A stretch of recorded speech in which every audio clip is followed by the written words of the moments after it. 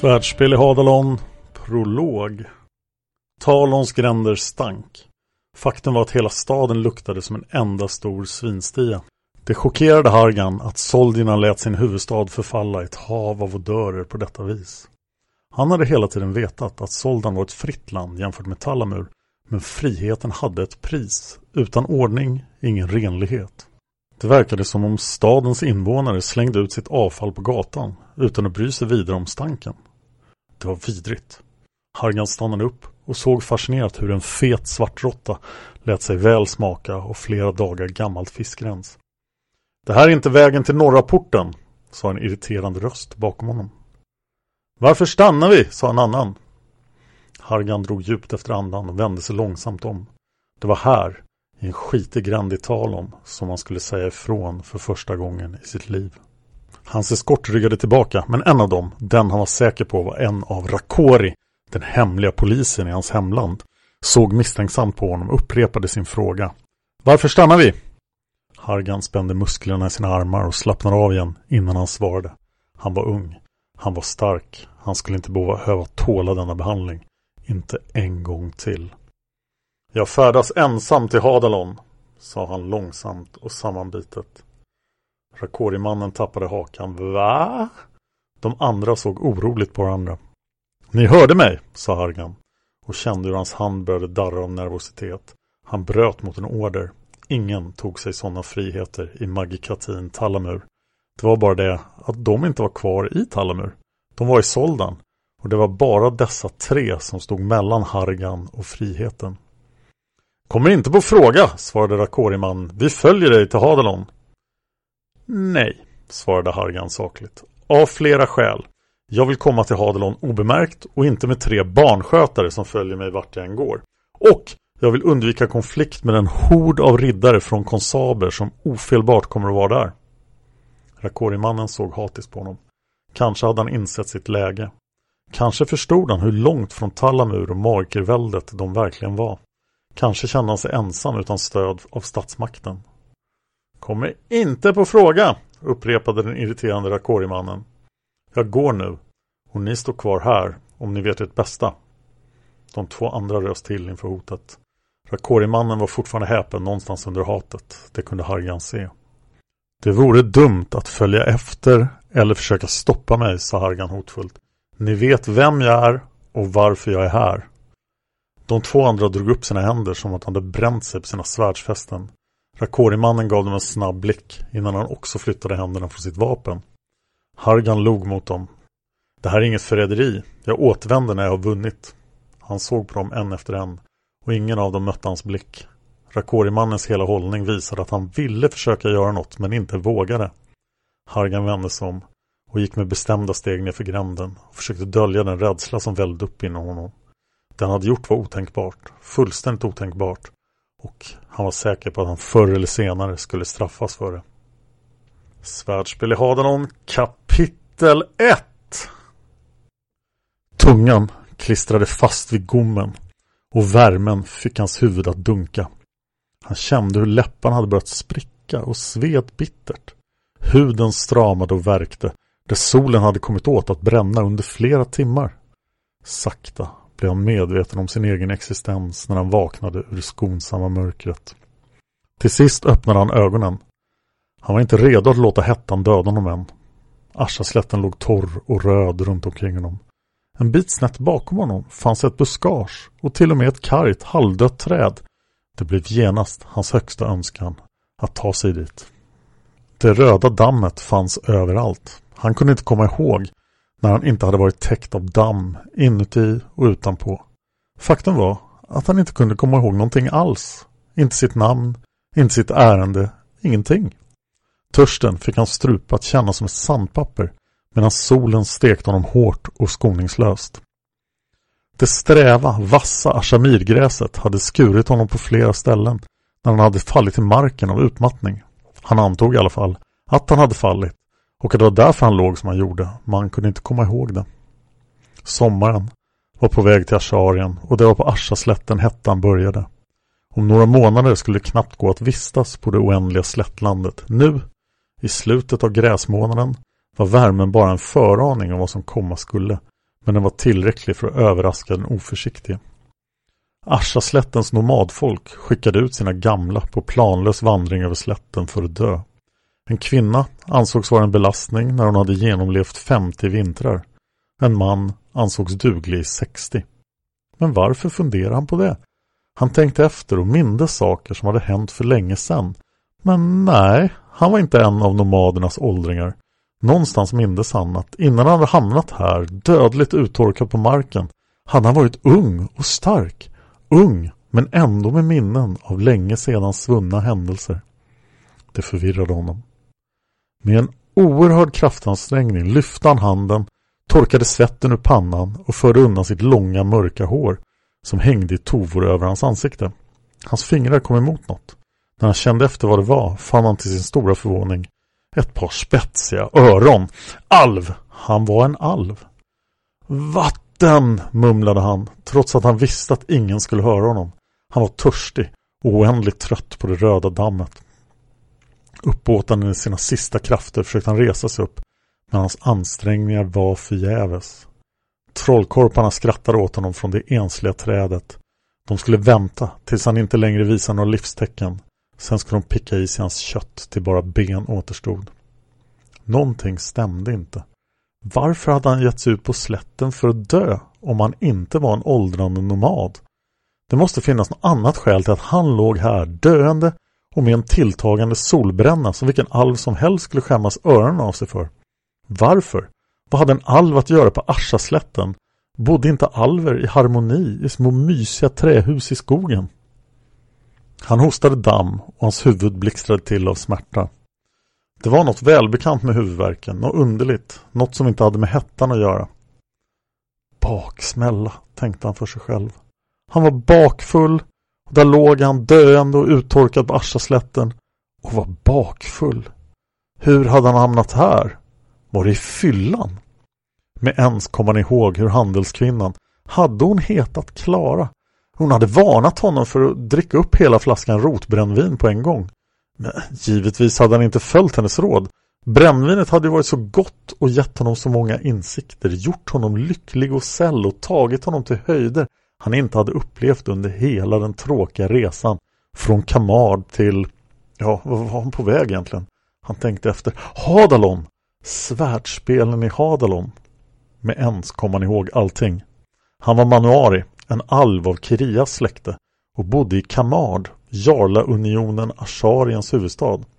Där höll han vanligtvis hov på runda tunnan och underhöll alla som ville lyssna med sina historier och sin vakari. Var fanns vakarien? Han såg sig om på marken efter den alviska lutan men kunde inte se den.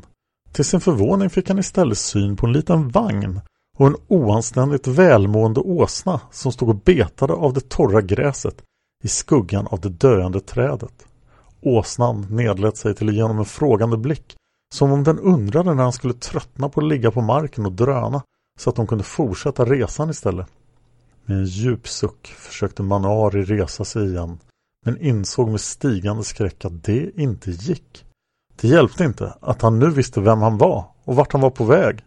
I sin fylla hade han somnat där solen kunde nå honom och nu hade den sugit ut hans sista krafter med sin tärande hetta. Manuari insåg att han förmodligen skulle dö på Aschaslätten i alla fall, trots att han nu kom ihåg att det fanns 2 tunnor med friskt vatten i vagnen. Efter alla dessa år skulle han dö på grund av sitt alkoholmissbruk. Det hade han i och för sig blivit varnad för, men han trodde aldrig att det skulle ske på det här sättet.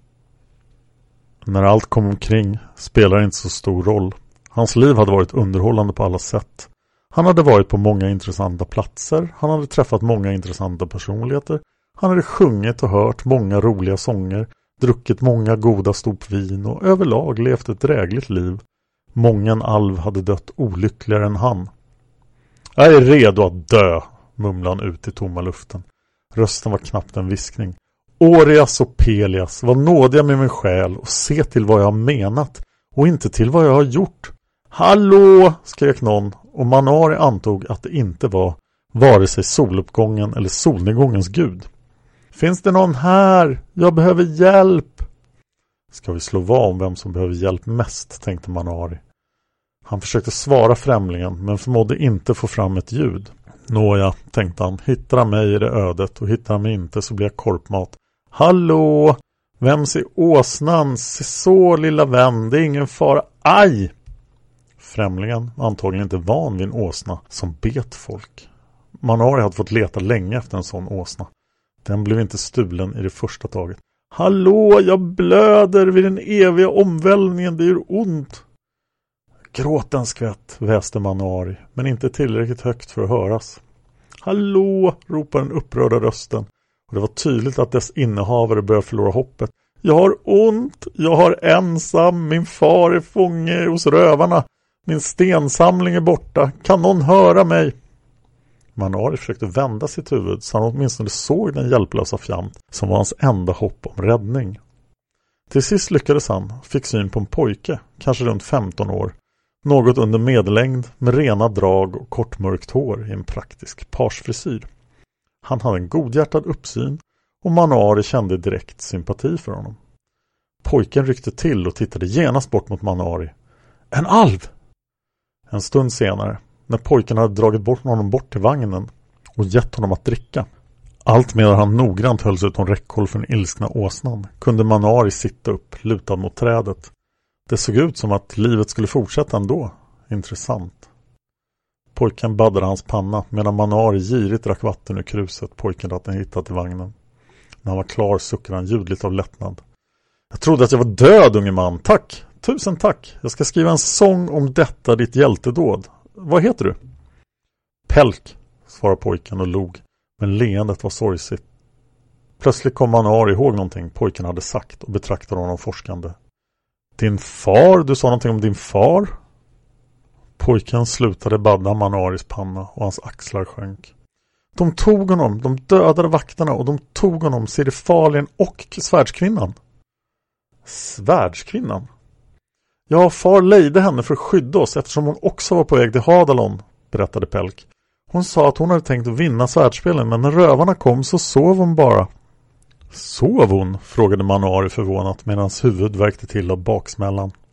Han föreställde sig hur en elak, tveskäggad dvärg hamrade vilt mot hans huvudsvål från insidan och önskade ivrigt att dvärgen kunde hitta på något bättre att göra.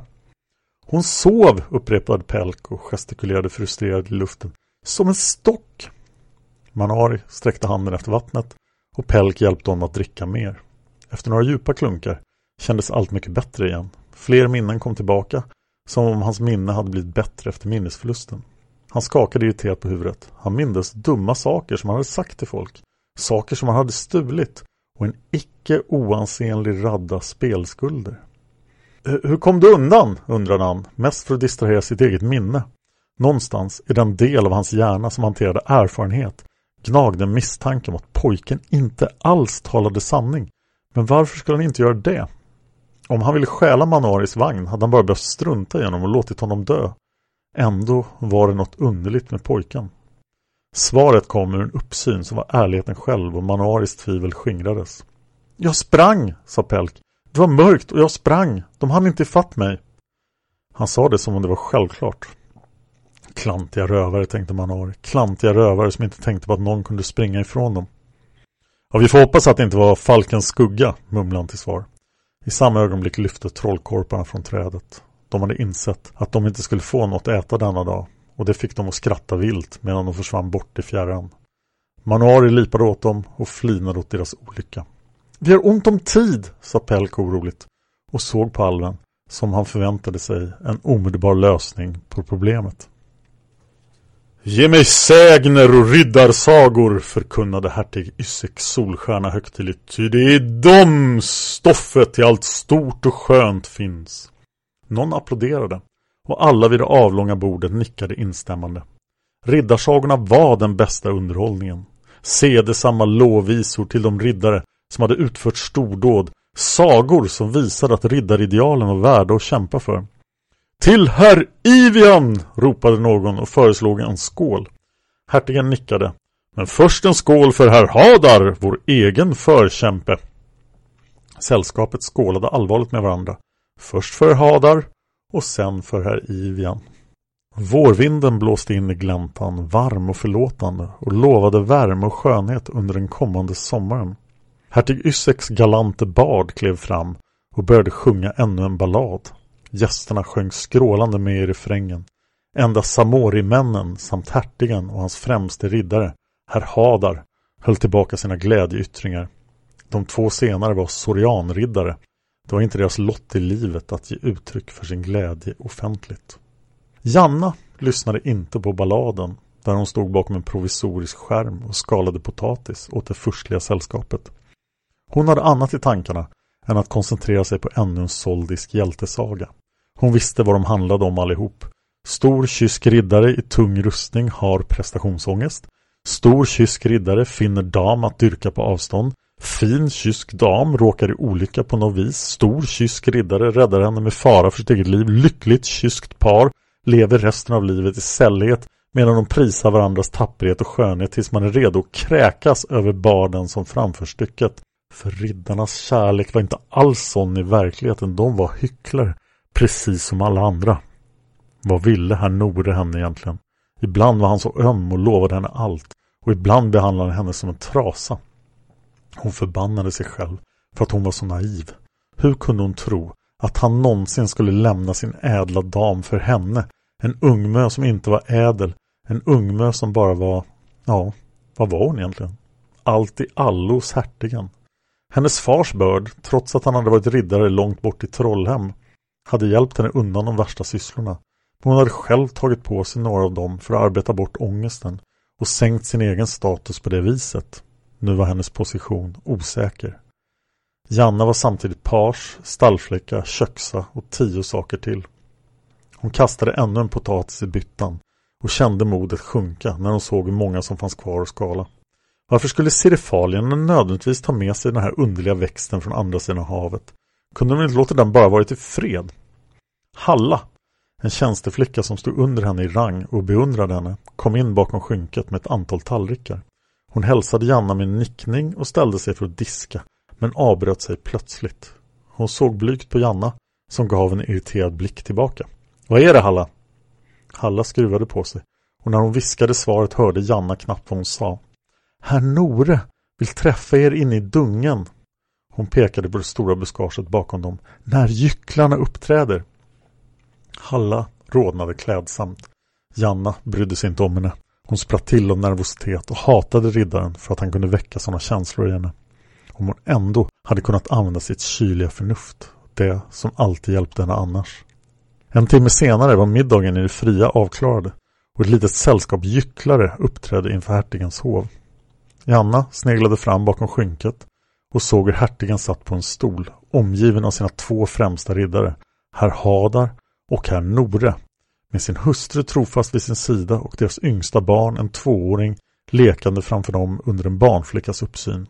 Ysek Solstjärna, hertigen, var en ståtlig man, strax över 40 år.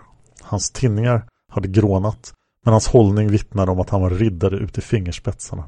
Med ett litet skägg som täckte hakan gav han en herremans intryck när de stålgrå ögonen vaket följde allt som försiggick omkring honom. Särskilt nu, när han tillfälligt hade lämnat sin borg i den skyddande staden Hadalon för denna utflykt. Det var ingen hemlighet att hertigen av Hadalons skogar fruktade lönnmord. Ysek Solstjärna hade öppet tagit parti för rikskonung Vidsynte i det stundande inbördeskriget och var en av konungens viktigaste allierade. Om hälften av ryktena om hertig Amiro talade sanning, levde hertig Ysek mycket farligt. Hade Hadalons hertig fått bestämma, skulle Amiros uppror för länge sedan ha krossats med vapenmakt. Men konungen höll tillbaka sina trogna vasaller i ännu ett hopplöst försök att lösa situationen på fredlig väg. Trots att hertig Ysek var en ståtlig och beundransvärd man, så var han inte ett värd i Jannas ögon jämfört med den magnifike herr Nore. Ivrigt följde hon sin hjälte med blicken och såg hur han böjde sig fram och viskade något i hertigens öra. Ysek viftade med handen. Tydligen fick Nore tillstånd att göra något då han bockade sig och stegade iväg mot dungen. Janna vände sig om och ryckte tag i en förvånad Halla. Hur ser jag ut? Halla stammade fram något, Janna lyssnade inte. Hon visste allt för väl hur hon såg ut. Än så länge, som genom ett mirakel, hade hon lyckats dölja sin verkliga ålder både med sitt utseende och det hon hade berättat. Trots att hon fortfarande såg ut som att hon var 20 år var hon liten utan kurvor, hennes axellånga hår var smutsigt och oborstat. Visst var det blont och visst kunde hon se söt ut när hon ville, men Janna var ingen vacker kvinna. Inte var hon ful heller, hon var bara alldaglig, benig och hade gråbruna tråkiga ögon. Hur kunde herr Nore se något i henne? Och hur kunde hon någonsin hoppas på veckans kärlek? Han väntade på henne när hon kom. Lång, mörk och oåtkomlig med manliga slokmustascher. Utan rustning var han inte lika bastant, men ändå inte tanig.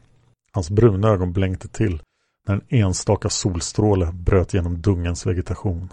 Han såg allvarligt på henne. Jag ställer upp i svärdspelen. Hon ansträngde sig för att se beundrande ut, eftersom hon visste att han tyckte om det. Han hade redan berättat att han skulle vara med i svärdspelen om 2 veckor, minst 3 gånger. Men Janna var inte så dum att hon tänkte förstöra sina chanser genom att påpeka det för honom. Du är min starke, tappre riddare, sa hon så lismande hon kunde. Han log, stolt över sig själv, och slet henne till sig.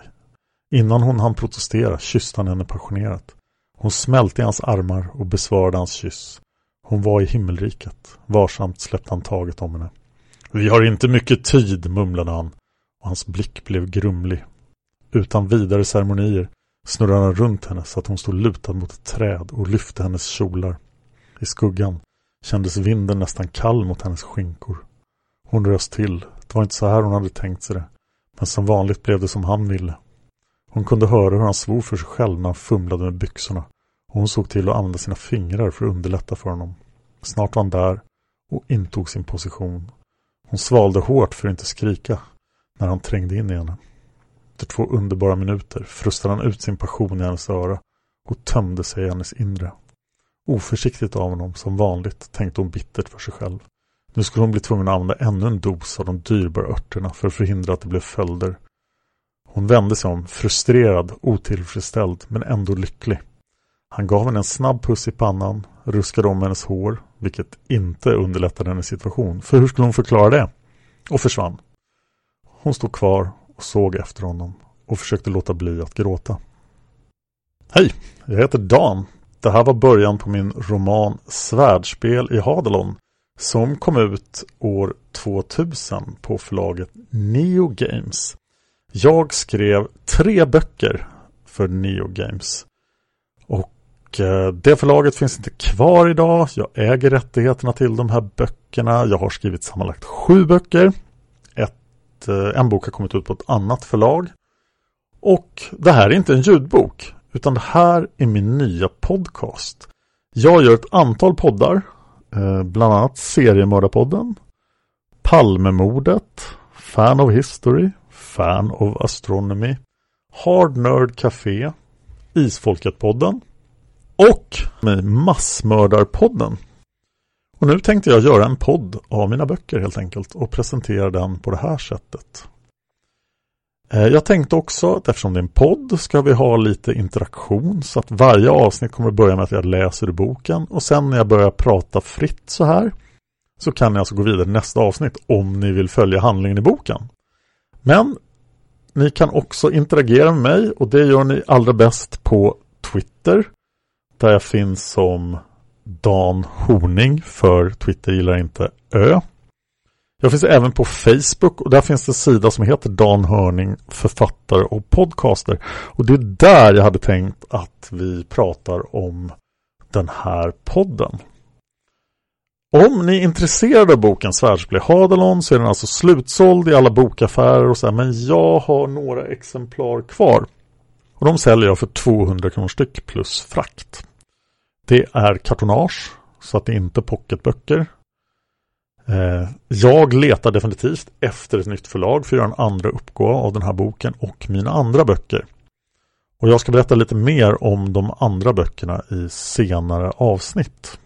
Ja, det var allt den här gången. Vill ni få tag i mig så prata med mig på Twitter eller prata med mig på Facebook. Tack för att ni lyssnar på den här podden.